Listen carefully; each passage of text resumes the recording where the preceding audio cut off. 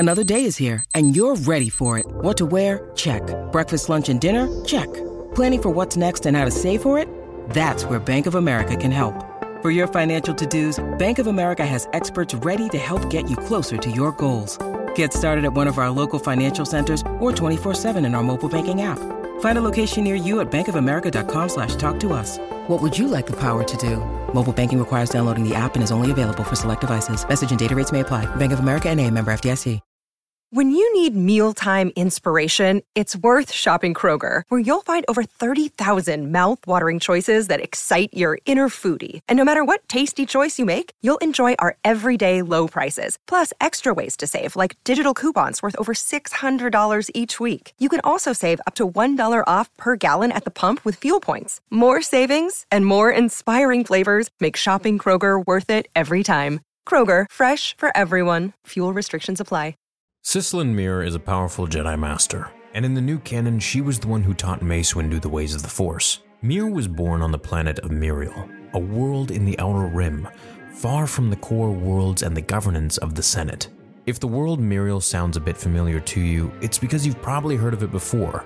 During the Clone Wars and the early years of the Empire, there were several Force users who came from the planet. Perhaps the most famous one was the Seventh Sister, one of the original Jedi Inquisitors, who Emperor Palpatine had recruited and trained for his Great Purge. Jedi Master Luminara Unduli was another famous Mirialan Force user. She's probably best remembered for fighting alongside Mace Windu in the central arena on Geonosis during the very first battle of the Clone Wars. Luminara was also the master for another Mirialan Jedi Knight known as Barriss Offee. Offee was one of the many Jedi during the Clone Wars who struggled with doubts about the Jedi's involvement. She couldn't understand how an order devoted to peace could claim so many lives in battle after battle. Offee would eventually betray the order and one of her best friends within it, Ahsoka Tano, by detonating a bomb within the temple. The explosion killed several Jedi Knights and led to, well, potentially Ahsoka almost getting thrown in jail. If you take a look at Windu's master, Cicilline Mir, and the other Mirialan Force users in the galaxy, you'll notice a few familiar physical traits. They all have green or yellow skin, although there are a few other varieties that popped up in the comic books. They also have traditional black tattoos inked onto their faces. This was part of a coming-of-age ritual on their home world of Miriel, and each mark was unique to its bearer. It represented their unique skills and their role in the community. When we look at Master Mir, we can see that her tattoo patterns were fairly different, even when we compare to Offee or Unduli. Mir has 2 rows of diamonds on either side of the bridge of her nose that descend down towards her jaw, and on her forehead, right above the start of her brow line, 2 large black dots were tattooed, with one more on the center of her nose outlining a triangle. A little higher up, and in a slightly fainter shade of black, a giant W-shaped line with a hollow circle was placed on the upper part of her forehead. Mir didn't reveal the specific meaning behind these tattoos in the conversations we saw between her and Mace Windu, but I like to think that they meant leadership or perhaps compassion. Like her skin, Master Mir's hair and lips were also a deep emerald green. When on missions with her Padawan, young Mace Windu, Mir adorned herself in a traditional Jedi robe.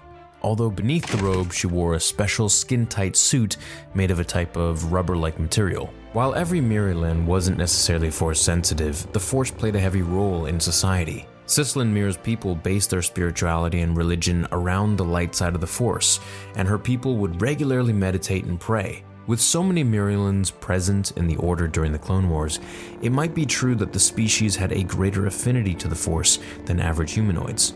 During Mir's service to the Order, she displayed powers and wisdom that Jedi Masters typically possessed. She detested the use of physical force, but she wasn't able to peacefully solve her problems. She had no issues beating up enemies. While investigating the disappearance of a Jedi Master at an outpost temple on the planet of Mathis, Master Mir was blindsided by a Gamorrean guard, but instead of withdrawing her lightsaber and cutting it down, she simply threw it over her shoulder, knocking it out cold. Later, when a thermal detonator exploded within the temple and caused the second story to collapse, Mir used her mastery of the Force to suspend the debris and the raging fire away from the congregation of people within the temple. Her most impressive feat was when she helped Mace Windu conquer the allure of the dark side of the Force.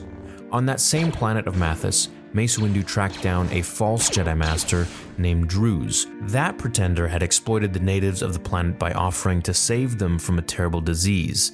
Now, of course, Druze had no way of helping them, but he was a con man, and he was using the natives' ignorance of the Jedi to play to his advantage. When Windu caught up to Druze, the pretender shot Mace in the shoulder. The Jedi Padawan quickly withdrew his lightsaber and knocked Druze to the ground. He held his purple blade under the old man's chin and nearly pushed it through, almost like he should have done against Palpatine years later. However, this time he was pushing it to the back of Druze's head, but Master Mir managed to arrive in time. She urged Windu to stop. She convinced him that revenge, even if Windu thought it was simply justice at the time, was not the Jedi way. In that moment, Mir managed to contain Windu's anger and taught him how to avoid the seduction of the dark side, even when his emotions were at their highest. Master Mir would return to the Jedi Temple on Coruscant with Windu and Druze, but after that, we're not quite sure what happened to her. It's very likely that she continued to serve the Order and either passed away or retired before the Trade Federation set up its blockade on Naboo, and the Separatist movement got into full swing, leading us down into Attack of the Clones, Revenge of the Sith, and then the beginning of the Empire. Hope you enjoyed this brief bit of information on Mace Windu's Jedi Master in canon. Now, I've made a video of his master in Legends, and that one's pretty interesting too. Hope you enjoyed this video. Leave a like if you did, and I'll catch you all in the next one. Until then, remember, the Force will be with you, always.